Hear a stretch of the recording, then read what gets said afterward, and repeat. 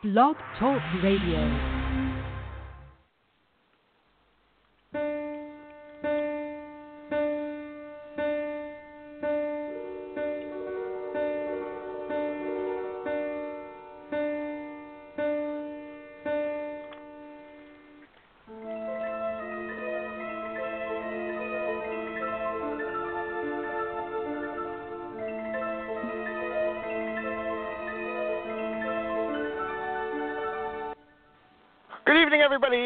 Welcome to another Beyond the Cover. We are so pleased to have you. Of course, I'm one of your hosts, John Robert. I'm here with my good friend, Jeff Ayers. Jeff, how you doing? Doing fantastic. Happy Tuesday. Happy Tuesday. Great conversation last week with Kevin O'Brien. If you guys didn't catch that one, you want to make sure that you subscribe to us on iTunes and check out our Kevin O'Brien talk. We had a lot of great discussion, and it even came up this week when I happened to see it, and I'm sitting there watching it, and I'm sitting there and I'm actually thinking about Kevin's book and this and that, and I'm like, wow, this is kind of exactly what we were talking about. So I'm going to have that review later for you guys in the show after we get with our guest. And we have our guest tonight. His name is Eric C. Anderson, and the book he wrote was Osiris. And it's an extremely it's a military thriller, and it's really intriguing. It's the first book in a trilogy, so can't wait to talk to Eric more about that. But first, we want to let you guys all know, of course, that all of our shows here are brought to you by Kensington Books, so make sure you visit kensingtonbooks.com for more information on all of their authors and all of their releases and everything else they have going on. So you ready, Jeff? Yep, let's do it. All right. And again, everybody, I just want to say I am outside again because it's nice and cool. So if you hear a bird or if you hear a fire truck or you hear police, they're actually not coming for me. It's just that I am outside. Yet. So, yeah. Unless Jeff called them on me, but that's another story. So, without any further ado, and then look, there's a moth that just landed on my computer. How cool is that? So, here we go. Eric, thanks so much for coming to the show. I bet you never thought it was going to be like this. How you doing? Hey, thank you, John and Jeff. I greatly appreciate it. I'm up here in the Great Northwest. So is Jeff. It's actually settled in on us. So, welcome to the rainy season, what we call the no-weather season. So I'm not sitting in the backyard. I'm sitting in the house. Yeah, you and me both, because I'm in the Northwest as well, so totally understand that. And I'm down in Los Angeles, so I don't even know what rain is. What are you guys talking about, this rain thing? Yeah, but the nice thing is where I live, you can breathe the air, and I understand that's a problem down where you're at. I have no problem breathing the air down here. It's a problem of regurgitating it. But, where I live a little bit in Ventura County, we don't have the smog issues that, L.A. County does. And when it does rain or have a lot of wind or whatnot, it kind of knocks that out and it looks really, really, clear and it looks really cool. But I also don't have winter. People say, oh, you guys don't have 4 seasons. I'm like, well, we got enough seasons. We just got rid of all the shitty ones because I don't have to worry about, 35-degree weather and anything else like that you guys do. Well, it's 35 degrees. It ain't winter here, That's having lived in Washington, D.C. for a number of years, winter is 20 degrees and it's snowing or crapping on you. So, no, that is this true. isn't bad. I'm not going to complain. That's true. And I'm from the Midwest. LA has 4 seasons. It's just a hotel. Oh, okay, that's true. Yeah, we do have one of them. So I think I may have stayed there at some point in my career. Anyway, could have. Back on track. Could have probably got sick in one of them. I could have. I don't know. Okay, so let's get into it. So your latest book is called Osiris, and it is the first in a trilogy, and it is a military thriller. And of course, Washington is big, and some other places that you've taken readers across the world. Give us a taste of what you got. So let's take your imagination just for a minute and look at what we have sitting in the Middle East at this point in time. You've got the rise of what appears to be the new caliphate, the reemergence of the great empire that was going to challenge the Ottomans and march across both the Levant and into Europe, and does so and succeeds admirably right up until about 750 when we drive them out. And then we discover that there's this great slump in Islamic history, and I tell people, think about where the Chinese are at, and they're complaining about the way the world has treated them. The Chinese complain about their century of humiliation from 1835 and the Opium Wars right up until 1949 when Mao Zedong takes back the country. The Islamic world, on the other hand, has had 1,000 years of shame, from the Crusades to the present day.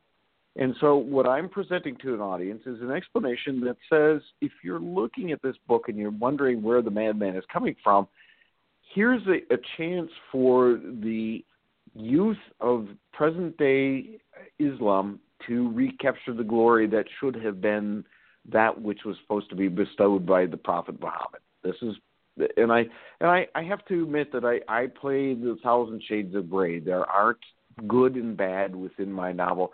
Everybody's got their problems and everybody has their benefits. And so I try to introduce people to that process and a way to think about, another way of looking at the world. What we have here, on the other hand, is a chance for the redemption to take place at the great cost of American citizenry. In this case, the Baghdad embassy. And if you watch the news, you'll realize that the embassy in Baghdad is the largest overseas installation that the State Department operates, somewhere around 5,000 people. And they are about to befall an unfortunate fate. And this is where Osiris takes you in the adventure that they have to walk their way through. What I'm doing with the trilogy itself is I'm trying to walk you through not only this unfortunate instance in history, but then here's how this transforms and moves its way forward as we go through time. So that the second book is looking at what I call the Great Cancer. And it's the dissemination of a revolutionary, and I do refer to it as revolutionary as opposed to terrorism, a revolutionary evolution in the way that the Islamic world wants to proceed. And it's not done in armies, and it's not done in terrorist cells. It's done by individuals, and where they can reach out into societies and have a dramatic impact on the way that we look at politics. And then book 3, Horus, I'll come back to the names, please remind me, is a look at... I was going to ask you about what that, happens. actually. Yeah, thank you. I'll come back to it in a moment if you remind me, please. Of course.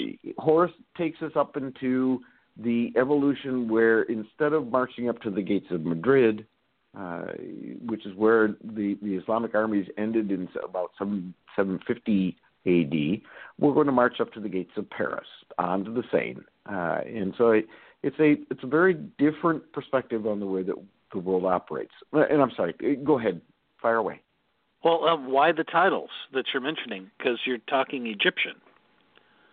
I am, and the reason that we chose the titles, and I work with Adam Dunn, who's my publisher, and Adam suggested, why don't we go back and look at Egyptian mythology as a means of sort of drawing people in and thinking about the broader consequences here. Osiris is the god of the dead, and now we have his offspring coming in as the second and third books, and that's why we've chosen the names that we have. Okay. Have I stopped you on the Oh, no, not at all. Ancient Egyptian mythology? No, not at all. One of the things I was curious about is Adam Dunn has been publishing books for a while, but you're the first author that he actually has published that's not himself. So I'm kind of wondering how that happened, if I can ask. Here's a funny story for you. I wrote, as your readers will discover, I wrote the first book ever published on sovereign wealth funds. And it was a consequence of my attending an investors conference where I was doing investment advice on northern Iraq, of all things. And this is in 2006. And somebody in the back of the room stood up and said, "What are the sovereign wealth funds doing?" And the three smart men sitting in the front of the room, myself and an economist from Harvard and a guy from the State Department, looked at each other and went, "Sovereign wealth funds? I have no idea." So I started digging. Well, as a result, I put the book together, Take the Money and Run. And Adam stumbled into it when he was writing his first book and called me up and said, "I'd like to talk to you about this." And it turned into a long-term relationship. I'm one of his outside readers when he's doing his work. And then he said, when he was looking at what I was going to do next, he said, "How about if I take this on?" And so Adam's got quite the project going here. He's doing a television series now on his 3 books, and they're in production as we speak.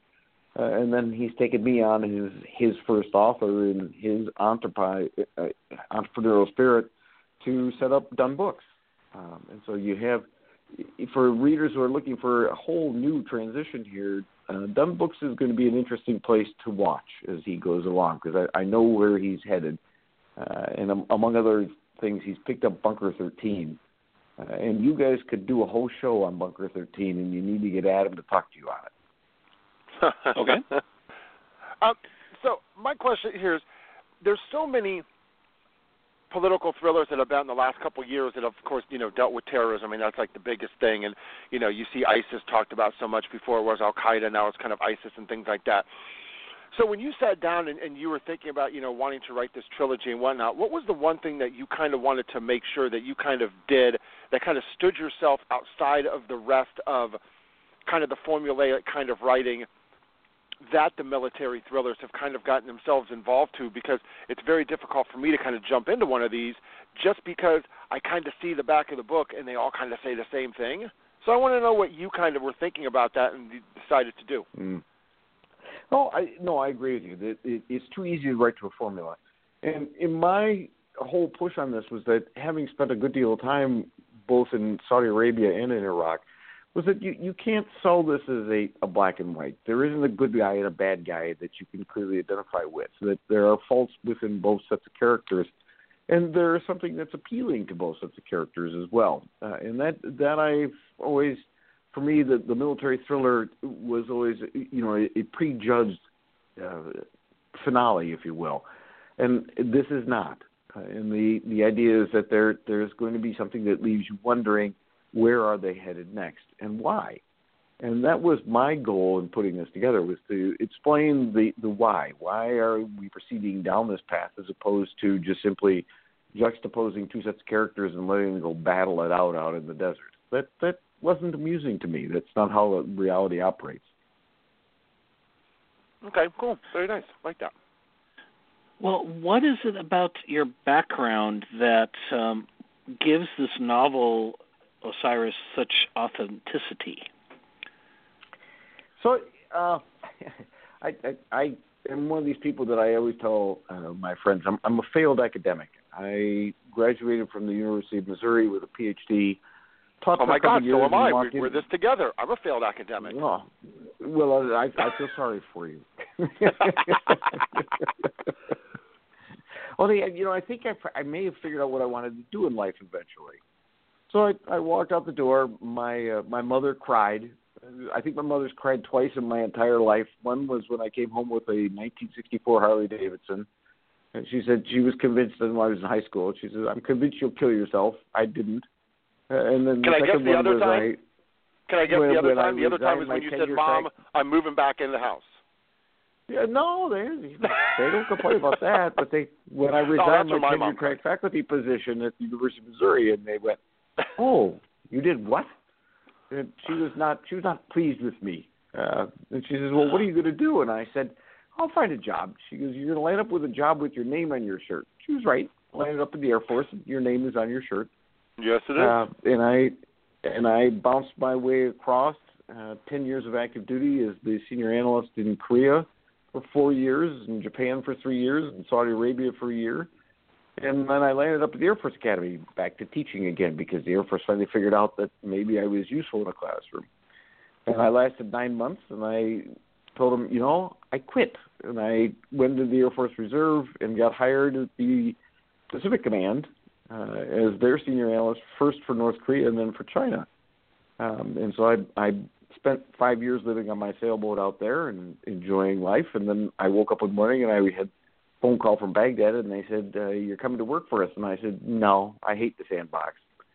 And the next thing I knew, 3 weeks later, I was in the sandbox for 7 months.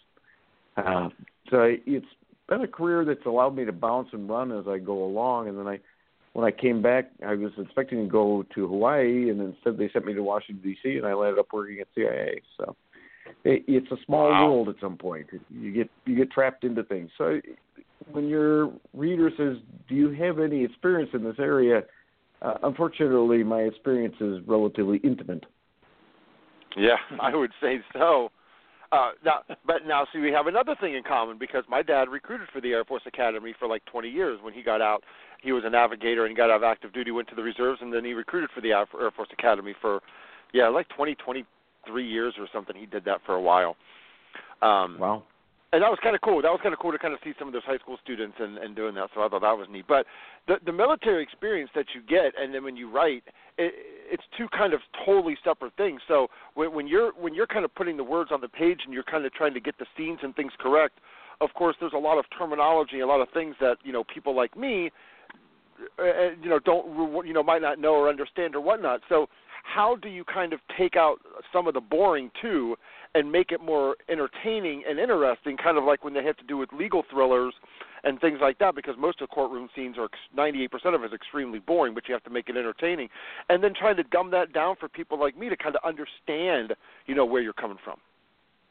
I think John Grisham has probably one of the hardest jobs on the planet, and that is turning legalese into English. But I don't have to do that. What I've done is in my career, I've always emphasized the fact that I am a translator between two worlds. One, the expertise that I have within a particular area, and the second is to be able to explain that to people who need to use the information. This is why they like me in Washington, because I could actually sit down with a policymaker who a lot of them have a hard time tying their shoes, but at least they can listen. And if you could turn it into English, they were happy. So what I've done with the books is that I include a glossary in the back, so if you're really lost, you can open it up, and anything that's terribly technical, there's going to be an explanation for you. And two, I understand that most of us don't look at this on a day in and day out basis, and so you have to put it into a format that people can understand. Here's what this airframe does, or here's what this weapon is useful for. But it doesn't get caught in that technical end where you're thinking, geez, do I really need to know the caliber of the gun that the guy is employing? No, you don't. Now you're talking the 40 pages of Tom Clancy reading the manual. Yeah, I get that. Yeah. Yes. Now, Tom Clancy will drive you crazy if you have to try to read through his books. That's Does true. that help? Yeah. I mean, that's the thing. I mean, because just real quick, Jeff, but that's the thing is like, I'm trying to say, like, Clancy would write. He started getting into more of the how does this airplane work, and it's like, I don't give a shit as long as it blows up the bad guys. Yeah. I worked for John Landry, but John was the National Intelligence Officer for military issues, and John always had, I think, the best phrase for this kind of problem. He says, "I asked you the time. Don't tell me how to build the fucking clock." And I think that's perfect. I don't need to know how to build a fucking clock. I just want to know how to tell the time. And that's what I'm trying to do for people who are reading my books, is that here's what you need to know. If you're really going to dig into it, you have the opportunity. I've given you the technical data necessary so that you can go off on the internet and find it, but you don't have to get buried in the reading. And it's intended to be a page turner so that you're not lost in the Tom Clancy detail. Well, speaking of that, I'm curious, how hard of a transition was it for you to start writing fiction? Because you've written a lot of nonfiction. I have to say, this is not – I've done a couple of them that I did that I've thrown away.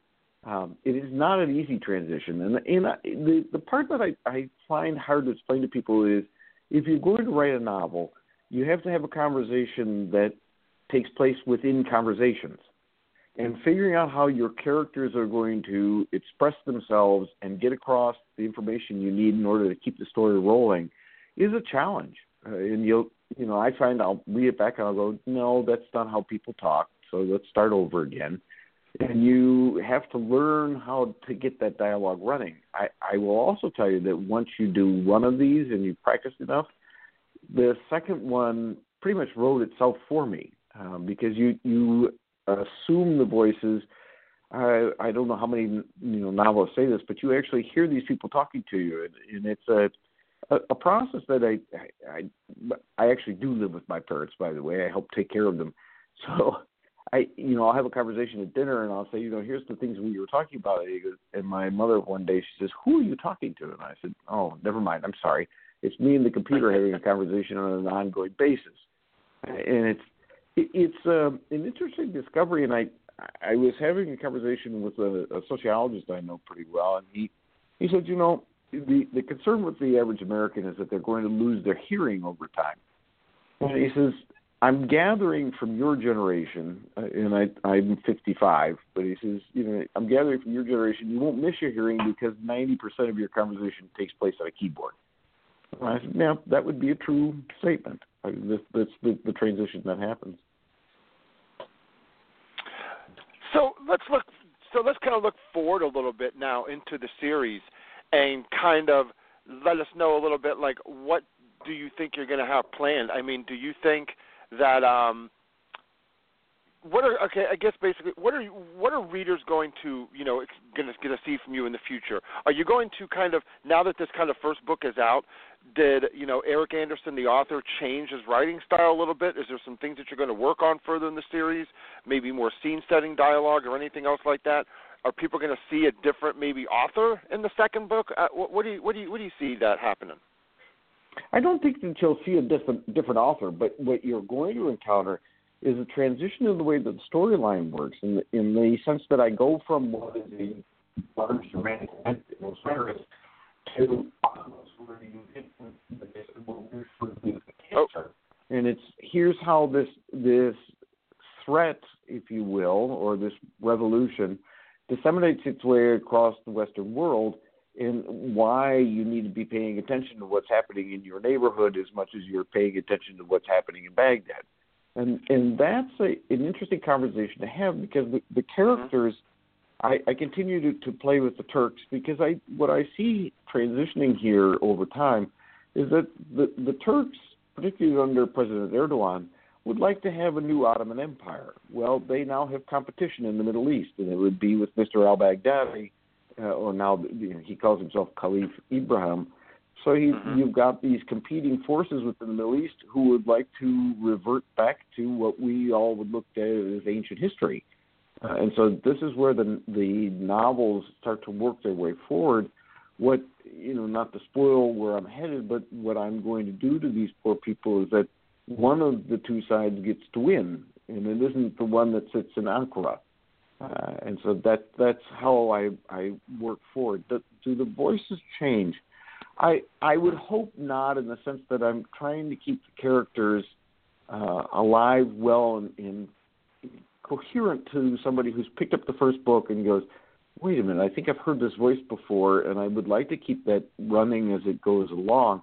So I have to admit, a lot of back reading as you're writing, so that I remember what I was doing for sort of the vocabulary and the expressions that a particular character will use, and where their thought processes were at and where they were going next. And so there is a continuum there, so that you're not going to feel like we're living in a disjointed world.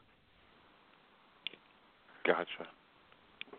Well, speaking of the world, I'm kind of curious. This is like a two-part question here. Do you still have a hand in the business, even though I know you're officially retired? And since you've been in this world, what do you see as the future of this area? Especially now, today there was a UN meeting and there's all this discussion like North Korea and China and all these other things going on. What do you see as our future of that? To answer your first question, without going too far into it, you never really retire. So I actually keep fairly busy talking to people, and I get a lot of phone calls. I also land up actually having to get on a plane periodically. It's just the nature of my business. Wow. To answer the second part of your question, if you look at the future, particularly within the Middle East, and we can talk about North Korea. I've spent a lot of time in Asia, so we can do that as well if you want. But you look at a region where you have a demography that does not favor stability, and that you have a large pool of unemployed, fairly educated young people who have no place else to look. And so it's where do I find something to do with my life that will have an impact on the way that society moves forward? And I hearken back to an observation that I got from working on issues in Libya, and that was that Muammar Gaddafi realized he had this demography, and the best way to keep young men away from the gun was to provide them money so that they would get married. Because once you got married and had children, what wife wants you to go off and shoot things? And that is not an option that's been made available within Egypt, certainly within Syria, or Iraq, or Iran. And so you have a region that is rife for instability, and we can't help that process until there's an answer that comes along in the form of what is gainful employment, and how do we bring essentially to the Middle East what was brought to Southeast Asia, and that was, here's where the labor market migrated to. Well, you have a huge labor market, but nobody wants to put a factory there because they're never sure if the government's going to be the same one tomorrow that it was yesterday. And so you have a real problem resident, and if you can find a cause for the youth to latch onto, woe be it to anybody who's going to stand in the way. And I think that's really what you're looking at when you start talking about the caliphate. Okay. Very interesting. Well, I'll tell you, Eric, before you go, of course, I want to give you the opportunity to kind of let everybody know where's the best place they can find out more about your work, website, social media, all that fun stuff that we all have to have nowadays, Oh, sure, no problem.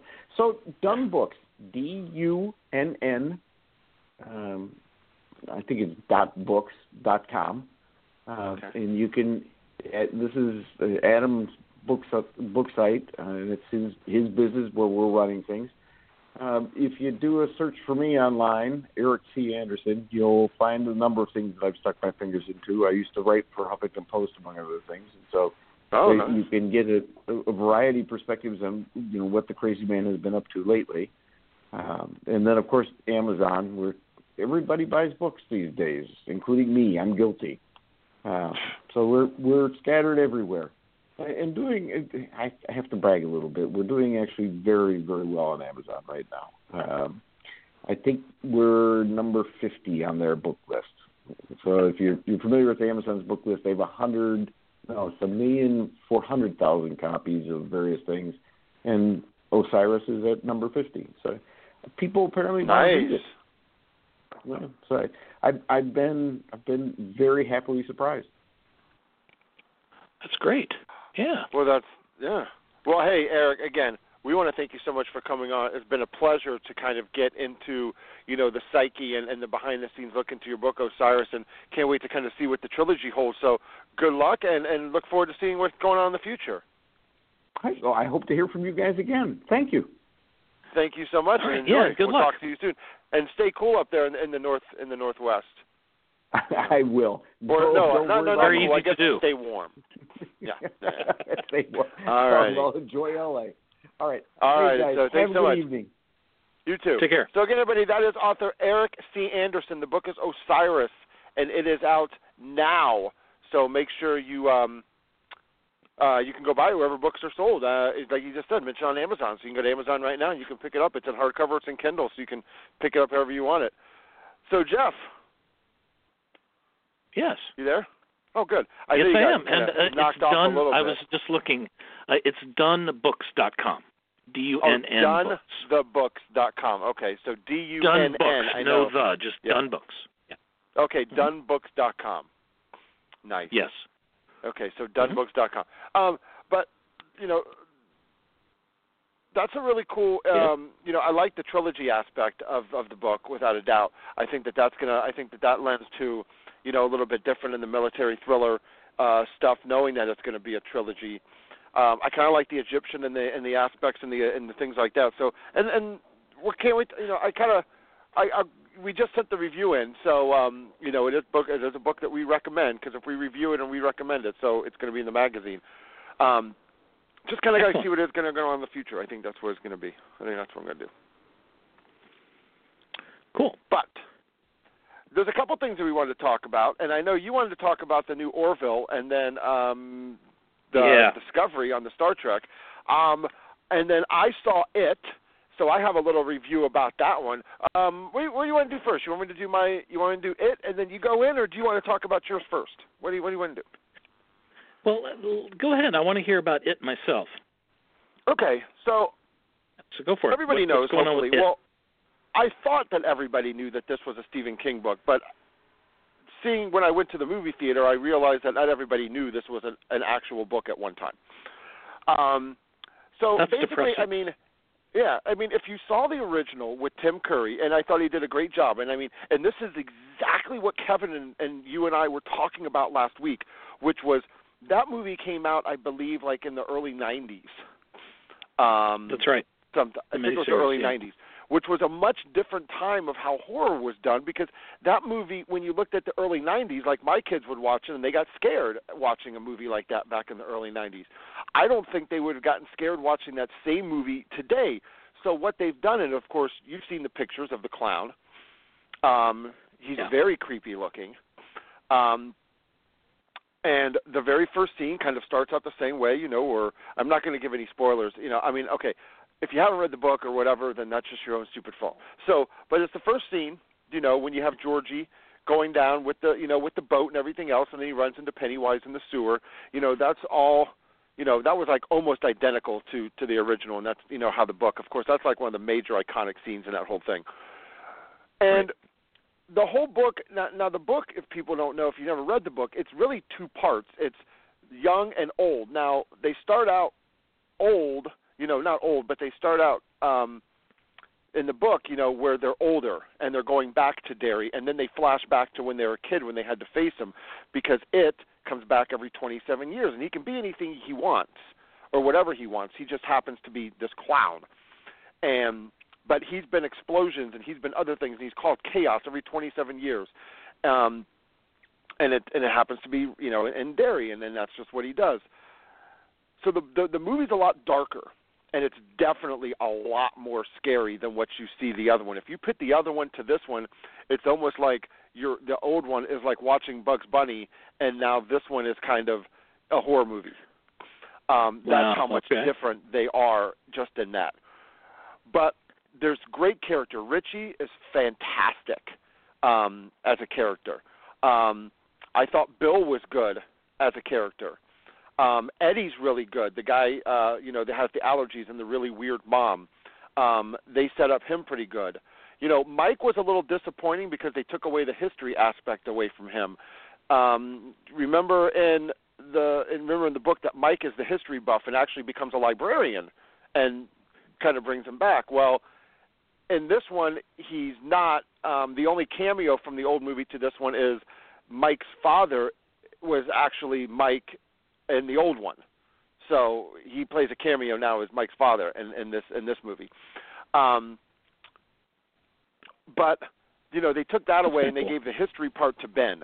And then Bev's character is a little bit more they made her out, you know, and I'm trying to remember if this was in the book, but they made her out to be like the girl that people talk about, you know, having sex with, you know, everybody and this and that. You know, she got that slutty reputation, which is not true, because in the original one she didn't have that at all. It was just basically her father thinking that she was, you know, going after boys or whatever. And in this one he was a lot creepier. You know, there's a scene, you know, where he is almost going to rape his daughter. I mean, that's kind of how creepy it was, and this and that. So, but there's a lot of jump moments. There's a lot of scare moments. If you're a jumpy person, you're going to jump a lot. But it was extremely entertaining. I think that 2 hours and 15 minutes was about 20 minutes too long. I was kind of, you know, when it was getting to the end, I was kind of like, okay, you know, let's start going a little bit. And why I said I don't think everybody knew it was a book is because at the very end of the movie, it goes to a black screen. It says "it" in red, and then it says Chapter 1. And there was people around me going, Chapter 1? What are you talking about, Chapter 1? And I'm like, okay, people, there's a whole book that you got to read. And you realize that they split it up as here's the kid part, and now they're going to do the adult part as Chapter 2. And I'm curious to see who they're going to get to play because, you know, Harry Anderson was in the original. John Ritter was in the original. Tim Curry was Pennywise. Who else? The guy who played Little House on the Prairie. He was Bill. He was John Boy in Little House, or in the Waltons. He was John Boy in the Waltons. Richard Thomas. That's right. And Richard then Thomas, I can't remember his name. And then Stan was a famous character too when he was an adult. I can't remember who he was, but when you see him, you'll know who he was. And then who was Bev? Was that? It was. Bev Oh, jeez. Huh? Yeah. She was in Superman 3 as Yeah, she wasn't Julianne Moore. Oh, Annette O'Toole. Annette O'Toole. Thank you, Annette O'Toole. Yeah, yes. she was Lana Lang. She was Annette O'Toole. Yes. So they had a really good cast, and I thought that this cast was really good. I thought the kid from Stranger Things plays Richie, and he's fantastic. You're going to love him. I mean, he has, but you have to pay attention when he talks sometimes because he's going to throw out some one-liners like it's nothing, and you might miss him if you're not paying attention.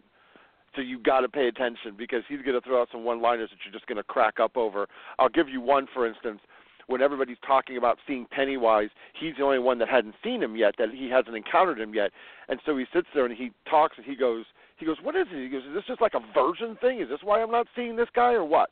You know, so, he's kind of making fun of everybody. And it's just like one of those, he's just funny. So it's just one of those one-liners. But I would definitely give it, out of 5 stars, I would definitely give it 4.5. Wow. Yeah, I would give it 4.5 stars as a movie. Of course, you know, an adaptation from a book to a movie, you're going to have a little bit of differences, but I think that the overall feeling and the sense of what Steven was trying to get through in it came through really good on the screen, that it definitely would scare the hell out of you. So, and I think that worked. I think it worked. I think they did a good job. A complaint I heard was Pennywise as a clown character, by the end, you're kind of not as scared of him anymore. Is that a legitimate argument? Well, okay.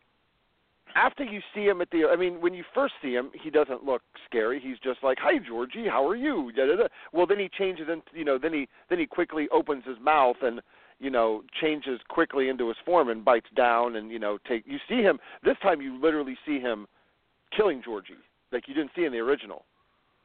Like, you literally see him killing Georgie in this one. You didn't see that in the original. So that's a little bit more, there's a little bit more blood. Not a lot of blood in this movie. That's like the most blood you see is that first scene. After that, you're thinking, oh, my God, that's about all you see kind of blood-wise. But the rock fight is in it with Henry and the kids. That's really funny when they do the rock fight. That's really cool. But as far as Pennywise goes, dude, there's some times in there where, he's a clown, but he's the clown too, but he's freaking creepy. There's some creepy times. Like I said, there's some jump moments where after about 45 minutes in the movie, you think anyone that turns around into a doorway is, like anyone who turns around or whatever, you're going to get a jump moment. And I think that's the only thing. They had a lot of those where after about an hour or so in the movie, it almost lost a little bit of effect because you almost assumed that now anytime someone turns, something's going to happen, but it didn't. But no, they kind of changed the clown. But yeah, after a while he's not going to get. Is Jason creepy after you see him the first time? He's just, now you know what he looks like, so you know what he is. I think that's kind of a. Mm-hmm. I think that's kind of a nitpicky if you're trying to say that he wasn't as scary. Well, what are you supposed to do? He's a freaking clown. What are you going to do to him to make him any more scary? He's already killing people, ripping their faces off. You kind of you see he does the they kind of have the catatonic. I think what was it, the flood eyes? He does the flood eyes thing to his victims, which is in the book. He does that, so you literally see inside his soul and what he looks like. And I don't, that didn't come through in the first one, so you get a kind of good visual about what he really is. So I think that's nitpicking. If that's what they're saying, then I think they're nitpicking. Because really, how many villains do you have that that are freaky in the beginning, but they're the same way all the way throughout? So it's not like he changes into another monster or something. That's what he is. So. Okay, yeah, they haven't. What surprises me is they haven't officially announced Part 2 as being officially a go. And considering how much, I think after the box office hit $117 million in their first opening week, I think the script's already written, or it's being written right now. Yeah, I'm just surprised they haven't officially announced it yet. Well, heck, they haven't even. What's today's date? The 19th of September. Mm-hmm. We don't even have a fucking Star Wars trailer yet. For crying out loud. Well, no, we Honestly, have we don't. one that's been out for several months. Right, we have one that's 10 seconds long, but and it's just talk pretty much. You hear Luke, but you really don't see a lot. I mean, you see very little. It's like 30 seconds. You see nothing, hardly at all. So there's really no trilogy. And now they're bringing out Luke in this dark outfit that makes him look like he's turning himself into Vader. And it's like, okay, can we see a trailer or something? Can you bring anything else out? Because I mean, now there's so much infighting that you see this petition that just came online to try to get J.J. Abrams off the frickin' project. It's like, people, if you keep throwing people off, they're going to push it back another year. It's already now to 19. I thought it was. I thought it was every 2 years they were doing this. So you got a Han Solo next year, right? Well, yeah, but they pushed it back to Christmas of 19. I think they were trying to bring it out earlier, and then they got rid of the other director or whatever. So now JJ's involved. So now they're going to bring it out in 2019. Yeah, it was supposed to be Christmas summer, and now one. it's going to be just the Christmas of 19. Yeah. Yeah, so I think that if you take JJ off of the project, you want it to go back to Christmas of 2020? It's like, people, he did a good job in The Force Awakens. You know, he redid Star Wars. Put it this way, he didn't fuck it up. People thought that the Phantom Menace and the clones and the Sith were fuck-ups. So he didn't do that. So I don't understand what you're complaining about. I don't know what people are complaining about. Because no matter what he does, or no matter, as long as he stays true to the characters, I don't see a problem. I mean, everybody's going to complain about something because it's not going to be the story that they wanted to be told. But that's too bad. You know, sorry, it's not going to be the story in your head. Put it this way, if it's already the story in your head, then why do you even want it? Because you already know how it's going to end and everything else. What fun is that, really? I have to say that Abrams, I thought, did a great job making Star Wars relevant to a new generation and also apologizing for the 3 previous movies. And he also relaunched the franchise, seriously. Yeah, now we're going to do all great. these movies. And, yeah, I had mean, a good he time. put a whole new facelift on Star Trek. He did. He's really good at taking franchises and relaunching them. Transformers and people. He did Transformers. Well, he didn't direct that. Was he involved but in he Transformers? did Mission Impossible 3. Oh, okay. Did, I know Michael Bay did Transformers, but I thought he did a Transformers, maybe. What I was going to say is I think people are afraid that because this will be the second movie that he's doing, that it's going to be another Into Darkness, which was not well loved by the Star Trek fan community. Well, so I think that's the worry. I think it's a different. I don't think you can judge the Star Trek movies off of the Star Wars movies because the Star Trek movies really didn't have an underlying, they really didn't have a storyline that continued the way that Star Wars does. Whereas exactly. He literally closed the movie with Rey holding out the lightsaber to Luke. So you're literally going to start the movie around that point, and then you already kind of have this underline of, who's Rey's parents, what's Luke going to do with the Jedi, and you have these questions. And I don't think when the first movie of this first Star Trek ended, there was no questions as to, oh my God, what's he going to answer in the second movie? I think it was just a totally another, like you could watch Into the Darkness, and it's a standalone compared to the first one. I mean, you don't really need. But it's also a remake of another movie. Yeah, I mean, it's kind of a remake of Khan, to a sense. Kind of. Yeah. I mean, it is. I mean, the first Wrath of Khan was. Yeah, but the first Wrath of Khan, Khan was already the bad guy, and the second one he didn't start out being that way.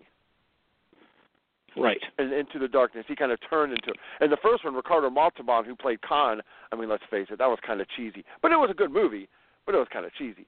I'm just waiting for him to say, the plane. I'm waiting for like Fantasy Island shit to go by, little tattoo to come out and say the plane's the plane. But I'm sorry for all the people under 30 who didn't get that reference.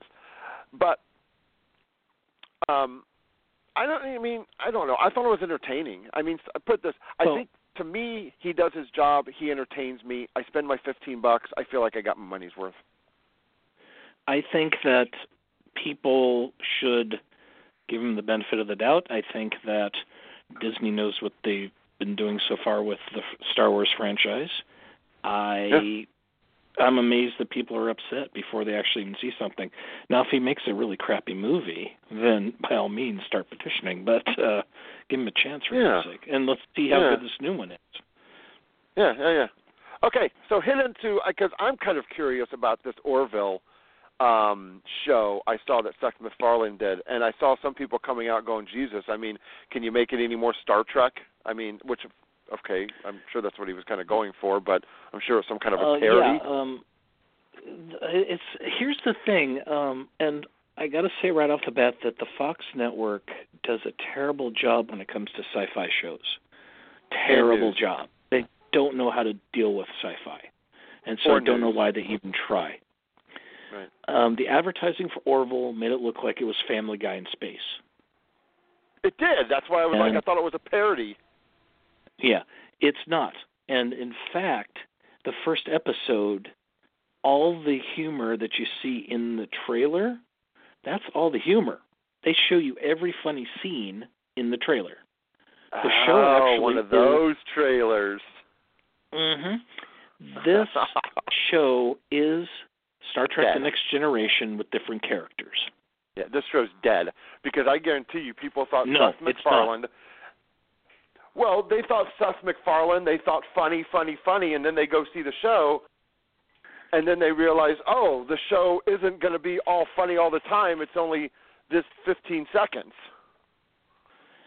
What has happened, and this is why I wanted to talk about this a little bit, because I cannot stand Seth MacFarlane. I cannot stand Family Guy, and I was hesitant, but I sat down to watch it and tried to have an open mind, and I got to tell you, I like the show a lot, and the reviews were terrible, but the show is really good, and it's getting better every week.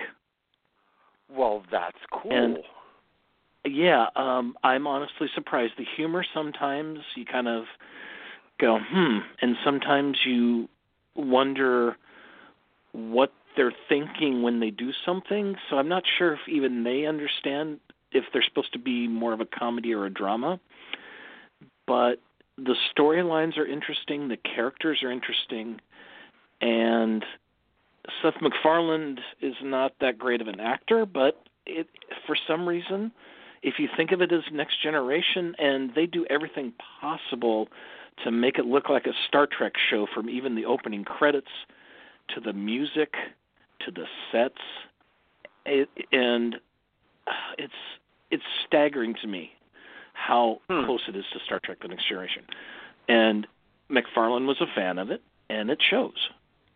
And so I say people who are fans of Star Trek or Star Wars or sci-fi in general should give it a shot, because, like I said, you don't have to like Seth MacFarlane. This actually, it's okay. Yeah. So I was surprised. So do you think it's going to stay? Well, the reason I think it's got some legs is that the show was top 5 in ratings the first 2 weeks it's been on. Okay. But its premiere. How long has it been on? Thursday. How long has it been on? A couple weeks. Okay. Yeah. And you can get the first episode for free on iTunes, and there's on demand and all that stuff. And I recommend you check it out. The next episode premieres Thursday night, and I'm curious how it's going to do on Thursday night. If Fox is smart, and the ratings start to tumble, they should move it. To what? So we'll see. Tuesday? Something like that, yeah. Some other night where it can have a chance to grow ratings, because they've got some great potential there. Okay. I mean, I've missed a little, but I know I can catch it on Hulu, because Fox they put their shows on Hulu. Oh, yeah, it's on Hulu for sure, yeah. Okay, cool. Now, what about the other one, Discovery? So, Discovery premieres this Sunday night, and it's the new Star Trek series, and it's been getting a lot of flack, and a lot of rumors have been spouting about it, and how it doesn't follow continuity of the Star Trek fans are upset. The people who don't know what Star Trek is don't even know there's a new show. Just it's been very strange. They had their red carpet premiere tonight, so I'll be curious to see what the reviews are. Yeah. Okay. And you weren't there, but No, so they I'm asked curious. me. I said no. I said I had a radio Okay. show tonight. I said I can't go. I said I got a radio show. Oh yeah. I But you know what is funny? Out. I'll tell you this. For the magazine, I actually do have a press credential that I can be on the red carpet and interview people. They gave me one. I have a credential. I can go to the red carpet with my press credential that I got, and I can sit there like for the Oscars and the Emmys, and I can hold a fucking microphone if I want to, and I can record people and I can interview if I wanted to do that. We should do that as a special show down the road. That'd be fun. Shit, you'd have to fly to L.A., and then you'd have to drag my ass down there. Just saying. Well, who knows who you'd get. True. But anyway, I'm curious what they're going to do in terms of the show, how good it's going to be. I'm trying to be optimistic. And it's already been renewed for another season, and as most of listeners probably know, it's going to be on a streaming service. It's not going to be on network television. Yeah. CBS All Access. But the first episode does premiere on CBS this Sunday. Okay. So we'll see what happens. I'm maybe this is a good good time, and I forget who he has, but we had that Star Trek Star Wars, hit on with the books. We should get the Star Trek guy back, and maybe he can ask, and maybe we can, I don't know. I'm sure he's going to watch it, and we kind of get an idea of what he thinks. Well, I was going to ask you, actually, if you wanted, I can see if I can get one of the people who actually writes for the show. Well, yeah, that would be even better. I'll ask. Yeah. Yeah, because we might be able to get you always her want to say if it's getting a lot of flack about the writing and whatnot, let's go straight to the writer. Let's see, because sometimes these guys have limitations. See, sometimes people rail on these writers, like what are they doing and this and that. Well, sometimes the producer and the director literally is saying, no, I want this. And so the guys really don't. They have to work within these kinds of restraints, and they don't. And so it doesn't come out to be that way. So I think sometimes they take a lot of flack where they shouldn't take some flack. I agree. Yeah. And now, if the writer is the being producer, writers too. Yeah, but if the writer is the producer or the director, then you can give them all the shit you want. Yeah. No. I like that. So, well, that's cool. I mean, I was totally snowed on the Orville thing then. I thought for sure this was going to be another, because why would you ever not think that whatever Seth MacFarlane doesn't do is not going to be comedic with Family Guy and Ted and the Cleveland Show? You think that it's going to be comedic. You think that's what it's going to be. Like he doesn't have any other kind of, thing in him. That's just what it's going to do. So I'm kind of surprised to hear your review of it. Well, yeah, in fact, when I sat down and watched the first episode, I said, well, I'm going to give it a few minutes, and then I'll probably be turning it off. And then next thing I know, the episode was over, and I went, holy cow, that was not what I was expecting. And so I watched the second episode and went, holy cow, it's even better. So is he I'm the captain of the ship? What is Orville? Is Orville the ship, or is it a Orville's station, the ship. a planet? Okay. Orville's the ship. And like I said, it's so much Star Trek elements. There's, instead of a federation, it's a union, and sure. They have surprised it wasn't in order. Villains. I'm surprised it wasn't like in order. Like they have the First Order now in Star Wars. That's the only thing about that I did not like in the first one. I thought that was a really lame name, the First Order. It's like, really? Did you want the third? No, but I mean, it's like the First Order. It's like you couldn't have thought of, why couldn't you have just called it the Empire again and just say it's the rise of the Empire? Like the Empire is coming back, something to that effect. But the First Order, literally, I thought sounded lame. Yeah. I just don't know why they still call it the Empire. I mean, you got the Rebellion and the Rebels. I mean, you still call them that. You don't call them the Union workers. So why call it the First Order? I mean, just call it the Empire. Call it what it is. I mean, you got the same kind of ships. everything kind of looks the same, but then all of a sudden you're calling it something totally different. Call it the Empire. That's what everybody likes. That's what everybody knows. Just the rise of the Empire or something. You're bringing the Empire back or whatever you wanted to say. I don't know, but you could have done it a better way than call it the First Order. That just doesn't sound scary to me. I'm sorry about that. I'll call JJ and tell him. That is. That's just one complaint. I'm like, just call it the Empire, dude. I mean, honestly, it's you could say the decline of the Empire, and then it's like, this is the rise. This is the rise of the new Empire. We're gonna learn from the past and blah blah blah blah blah blah blah blah blah. But yeah, that would have been fun. So what I was going to say to the listeners is give Orville a shot and let us know what you think. And definitely, like I said it. And if you like horror movies and you like, if you like to jump or you want to take your girlfriend on a date, she's going to jump into you, go see it. 4.5 out of 5 stars. You will be highly entertained, and it is good. The only other thing that I have is that I saw it in AMC, and then this is no joke, 25 minutes of trailers before the movie. I'm like, that's fucking overkill. That seems to be the latest trend, that is for sure. You know why? Because the movie industry is getting hammered so much because Hollywood just keeps remaking the same old shit and doesn't bring out really a lot of new things, that these movie theaters have to put in more of these trailers because they need to make more money. I mean, they're getting hammered. I mean, you can only charge so much for popcorn before people are just like, this is ridiculous, and soda. So that's a lot of people don't realize when you make $117 million at the box office, most of all that money goes to the studio. It does not go to the place that you watch the movie from. Okay, they're not killing it like that. They're getting it other ways.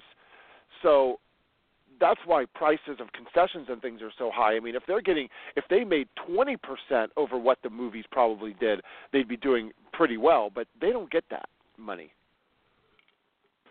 No, you're absolutely right. Yeah, so. Yeah. All right, my man. I think we'll be back in 2 weeks, right? Yep. Sounds like a plan. We'll be back in 2 weeks, and until then, everybody, like we said, you got some shows to watch, and you got a movie to go see. So Discovery comes out, you said, this Sunday, CBS. You got Orville out on Fox, and then you got It still running in the theaters. And again, if you have any questions, you can always email the show, radio@suspensemagazine.com. The new magazine came out a couple weeks ago, so you can email us and you can get us that, and we got a lot of stuff for you. So until next time, everybody, keep reading. Have a good one. Have a good one. Good night.